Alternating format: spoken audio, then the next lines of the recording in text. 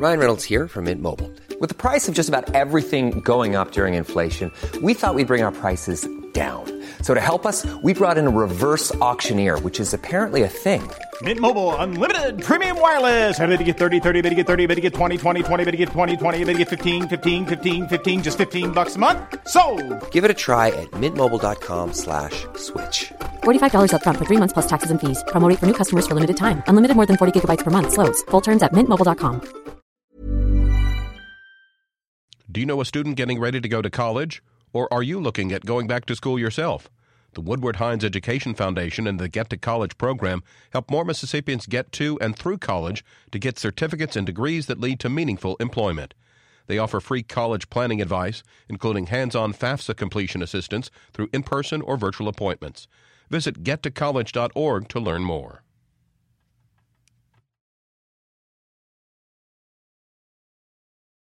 Mississippi School of Education with 100% online master's or specialist degrees in fields like teaching, leadership, higher education, and more. More information at rebelteacher.com.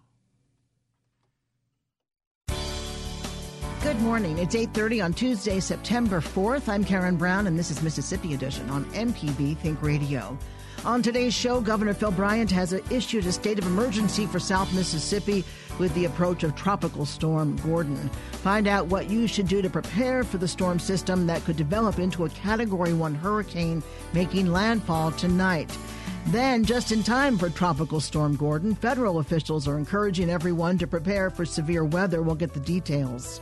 What we ask people to really think about is what is it that you would need to survive. And quite frankly, a good way to remember what's important to have in a survival situation is a rule of threes. And the number of West Nile cases in Mississippi continues to climb. What now? That's all coming up. This is Mississippi Edition on MPB Think Radio. Tropical Storm Gordon continues heading for the central Gulf Coast right now. It's expected to make landfall tonight as a possible Category 1 hurricane. Governor Phil Bryant has issued a state of emergency. The State Emergency Operations Center has been activated and is monitoring conditions along with supplying requests for resources from counties. In addition, multiple weather-related warnings have been issued in coastal and South Mississippi counties. Rupert Lacey is director of the Harrison County Emergency Management Agency, and he joins us live this morning with the latest. Good morning, Rupert. Good morning. Now, the warnings that have been issued include a hurricane warning, a storm surge warning, river flood warning, a flood watch in Harrison County and along the coast.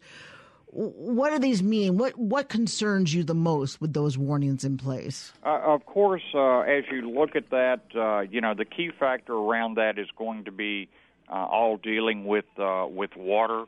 The hurricane warning, of course, is water, surge, rainfall, and of course, wind on top of that. But if this storm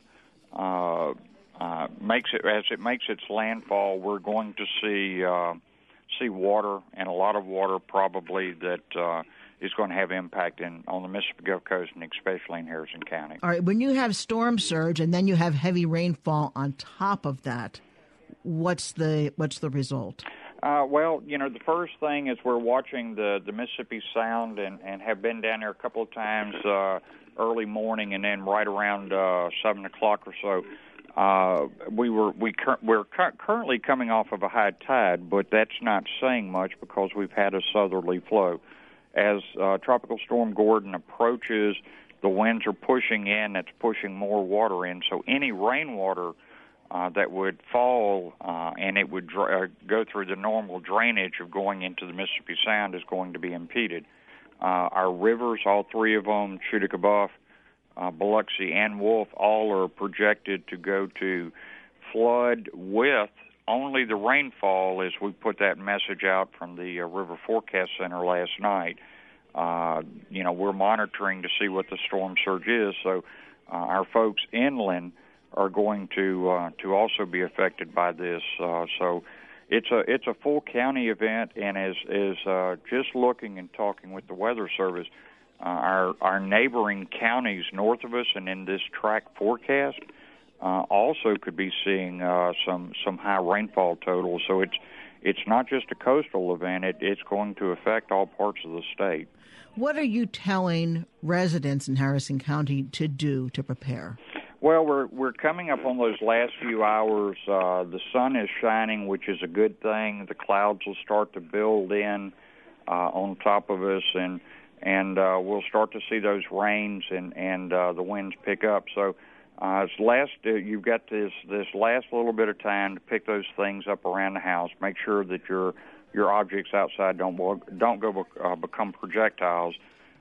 Make sure that you've got a good, dry, safe place high from the water, and have something to do once the storm starts to make landfall, and ride it out. And then after the storm, please, don't be quick to get out to look, and let the first responders, public works, road departments, utility authorities, all our service providers get out and check to make sure that everything's safe before you get out and start trying to make a normal day again. And please follow the orders of our first responders, be it police, sheriff, highway patrol, National Guard, firefighters, as they're trying to do a job to protect us all. Are you opening any shelters for those living in the low-lying areas? We are looking at it in Harrison County just as others, the other counties are looking at it, and we'll be making that call around noontime today. Are any major roadways closing, or what roads are likely to close when there's flooding with that storm surge? Of course, we know Highway 90 will. We know that in some of the low-lying areas, especially on the eastbound lane, Mother Nature will make water come up enough to where it will go ahead and close it. Some of our roads around our rivers, we start to see these high tides. They're going to come up. So it's a hurry up and wait and see. Let's see where the rain falls, and we're going to take necessary precautions. But the key message there is, you see standing water or rushing water going over a street or road, turn around, don't drown. Rupert Lacey is the Harrison County Emergency Management Director. Rupert, we wish you the very best, and thanks for being with us. Thank you. Weather forecasters continue to monitor conditions for the central and southern parts of the state. Daniel Lamb is with the National Weather Service in Jackson. He gives us a timeline for what's expected with the storm.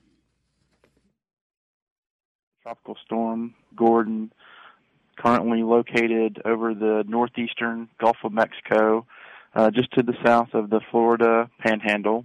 It's moving northwest. Right now it's still a tropical storm, but it looks like it could strengthen to a low-end hurricane, Category 1 hurricane, before it makes landfall. Right now the area of landfall is still expected to be somewhere between southeast Louisiana and the Mississippi or Alabama coast. It looks like that will occur late tonight or early Wednesday morning, more likely late tonight. But, of course, that's just when the center will move ashore. Of course, impacts, stronger winds and so on will occur a little bit ahead of the center. We could have some rain bands with some gusty winds beginning to reach southeastern parts of the state as early as kind of mid to late this afternoon. Nothing extreme, but, just some kind of squally type showers and thunderstorms. But the primary impact that we're expecting across most of central Mississippi and even parts of South Mississippi is going to be the potential for some heavy rainfall that may result in flash flooding across parts of the area. There's an area from basically the Mississippi coast and along through Hattiesburg, the Jackson metro area, and up into the Delta, where we could see 3 to 6 inches of rain with some locally higher amounts. And, of course, with that occurring over a short period of time, that could result in some flash flooding, some flooding of roads and that sort of thing, and Daniel, potentially get some structures. I'm sorry, when is it expected for central Mississippi and up into the Delta that might be the case? So we're expecting landfall, again, like I said, kind of later tonight, maybe around midnight, that sort of time frame. The center will continue northwestward slowly through the day tomorrow. By tomorrow afternoon, probably getting close to the Mississippi River, and then by later on tomorrow night, getting up into Arkansas. In terms of getting back to those impacts, with the flash flooding concerns, that could be as soon as late tonight and into the early morning hours on Wednesday, and then basically through the day on Wednesday across central Mississippi, and again, getting up into the Delta. Heavy rainfall could linger up in the Delta through tomorrow night, and then things will kind of gradually taper off after that, with some potential for additional scattered showers over the following days. But in terms of like the concentrated periods of heavier rain, it'll mainly be from late tonight through tomorrow, and in the Delta tomorrow night. Heavy rain isn't the only threat, though. It's a tropical storm, could become a weak hurricane. There will be some wind with it, so there is some potential along the coast, particularly where you could get some wind gusts up to 50 to 60 miles an hour. Even getting up into the Hattiesburg area, we could see a few gusts over 40 miles an hour. So that would be enough to down some trees and power lines, and potentially cause some light damage to homes, heavier damage if a tree falls on a house or that sort of thing. So some of the southeastern parts of the state, from Macomb over to Hattiesburg and down to the coast, there could be some power outages, maybe even some that last a couple of days closer to the coast. Farther north, up towards the I-20 corridor, Vicksburg, Jackson, Natchez, Laurel areas, we're not expecting gusts as strong as the center moves through because it'll be weakening, but there still could be some gusts up to 30 to 40 miles an hour. Could still have some sporadic down trees and that sort of thing, and maybe a few power outages as well. And then the other thing that we could deal with is there's some lower end potential for tornadoes from late tonight throughout the day tomorrow, and that would be for much of central and south Mississippi, mainly for the areas kind of to the northeast of the track of the system. It wouldn't be a widespread threat, and any tornadoes that develop would probably be brief, but there is some potential for that as well. On the Gulf Coast, is the concern high tide and storm surge? Yes, there is also the potential for some issues with storm surge along the Mississippi coast. There is a storm surge warning in effect for all of the Mississippi coast, and that extends all the way over to Shell Beach, Louisiana, all of the Mississippi coast, and over just beyond the Mississippi-Alabama border. National Weather Service meteorologist Daniel Lamb. Robert Ricks is with the National Weather Service in New Orleans. He tells us what's expected for coastal Mississippi.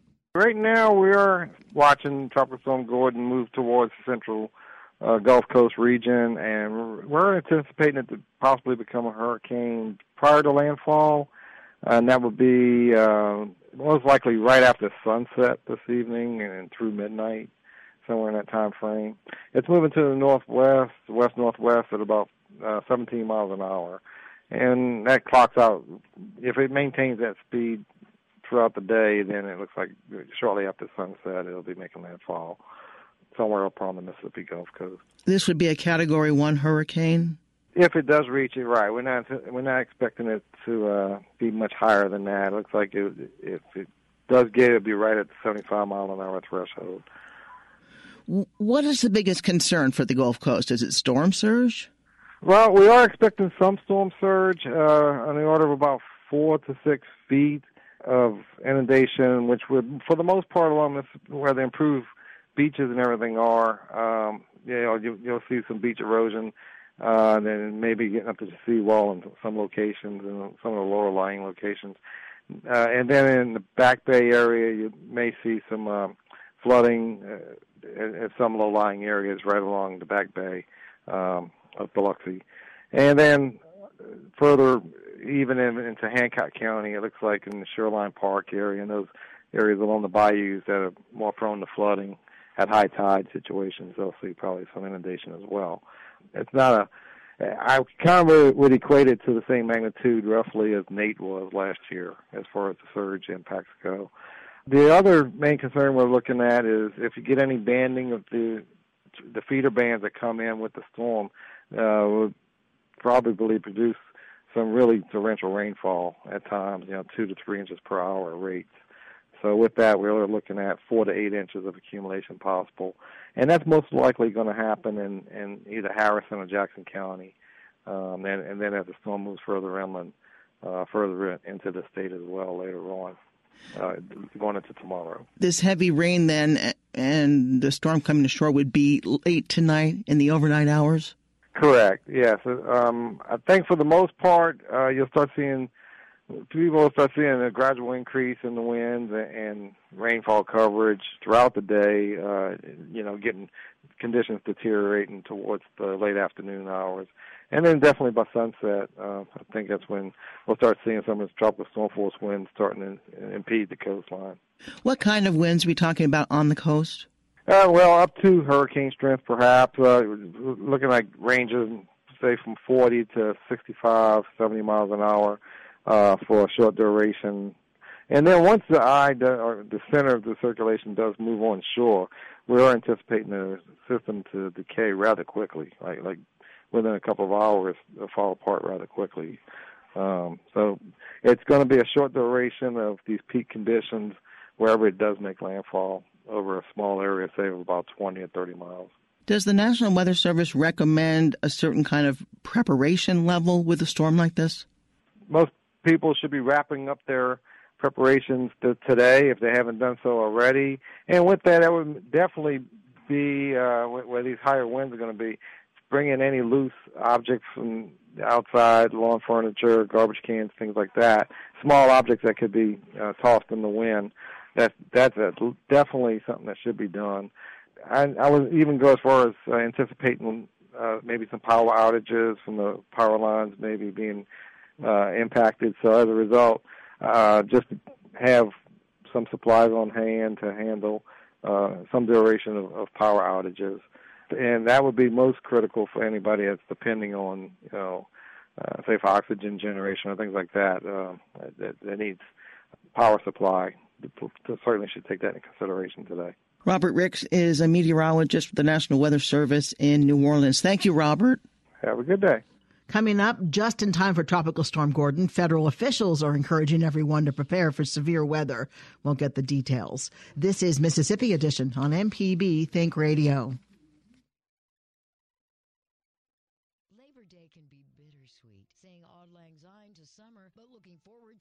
Autumn, which can be pretty glorious. Enjoy all the fun that Mississippi has to offer. Go to MPB's events page at mpbonline.org. Make it a glorious season with MPB Think Radio. This is Mississippi Edition on MPB Think Radio. I'm Karen Brown. September is National Preparedness Month. After a record-breaking 2017 hurricane season and this year's wildfire outbreaks, the Federal Emergency Management Agency is working to support citizens and first responders in preparations for hazardous events. They say disasters can strike at any time, and no matter where you live, yet less than 50% of households have developed an emergency plan and discussed it with their families. We spoke with Montague Winfield with FEMA ahead of Tropical Storm Gordon moving toward the state's coastline. Now, with the threat of both hurricane and possible spin-up tornadoes, he tells us FEMA's biggest challenges are in preparing for the current hurricane season. As you well know, last year's historical hurricane season and, of course, the California wildfires affected 47 million people. That's roughly 15% of the entire U.S. population. So what we're doing now, of course, is finishing a lot of that work, and we're positioned and postured to be able to address what could potentially be another severe hurricane season this year. Again, hurricane season started on 1 June, but we're at the peak of the Atlantic hurricane season right now, and actually it starts about mid-September. So what we're trying to do is to build a culture of preparedness throughout the entire nation. And our goal is to help individuals, communities, and other organizations to understand their risk and to learn what they can do to manage those risks. Mississippi is used to the potential for tornadoes and hurricanes. Is preparation for both the same in terms of FEMA? Yes, it is, for a couple of reasons. And let me just give you a couple of data points. Last year, 2007, Mississippi received 3 presidential disaster declarations. One for severe storms, tornadoes, and straight-line winds and flooding in January from 20th to the 21st. They also had the same type of weather in April, on April the 30th, so they received a presidential declaration for that, as well as October the 6th to the 10th, and that was Hurricane Nate. The preparation is very similar. The better question that makes to be asked is, what is it that your listeners can do to prepare for disasters? And it's pretty common for all of them. The first thing that we are asking, there are 4 key ways to prepare, is to learn critical response skills, such as first aid and CPR. The second is to make and practice an emergency plan. In other words, how do you and your family communicate or reconnect during an emergency? The third thing is to start and grow an emergency savings fund to cover unexpected costs and disasters. And the fourth is to review your insurance policies to be sure that you're fully covered for the threats in your area, and that includes floods. So as you can see, that preparation would apply to any type of disaster. What about something you can always have on hand? For instance, like you said, insurance. But if you have to evacuate, run and your house is destroyed, what kind of documents or things might you need that are already stashed away that you can grab and go? What we ask people to really think about is, what is it that you would need to survive? And quite frankly, a good way to remember what's important to have in a survival situation is a rule of threes. And it's 3 minutes, 3 hours, 3 days, 3 weeks. Most humans can live past 3 minutes without air, 3 hours without shelter in a hazardous environment, 3 days without water, 3 weeks without food. So obviously those 4 are at the top of the priority list.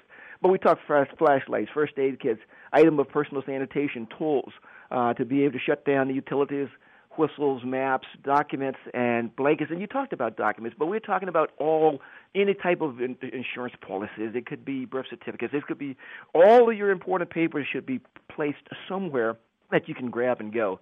But a go kit is a good idea to have if you are asked to evacuate or you have to evacuate because your home is damaged. Mississippians know during a tornado to get into an interior room, but what else should people have in order to protect themselves, to save their own lives?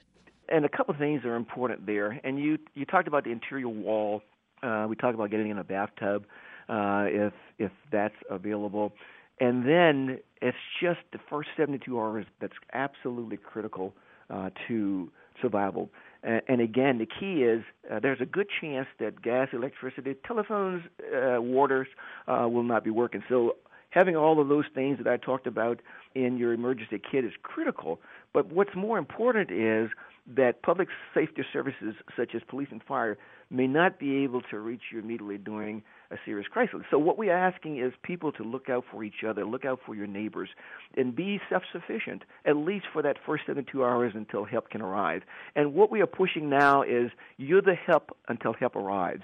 That's sort of our mantra right now, because we need to mobilize all Americans to be prepared to be able to assist each other in the event of a disaster. W. Montague Winfield is the Federal Coordinating Officer for the Federal Emergency Management Agency, or FEMA. Thank you so much for some great tips today. Thanks, Karen. Have a wonderful day. The Mississippi Emergency Management Agency continues coordinating preparation for Tropical Storm Gordon and has a liaison in each of the county emergency operations centers. MEMA officials are reminding Mississippians about the importance of a family emergency plan and listening to the advice of your local officials. In other news, the Mississippi State Department of Health is urging Mississippians to take precautions as the peak season for West Nile virus continues. The health department has confirmed 29 cases of the mosquito-borne illness so far this year.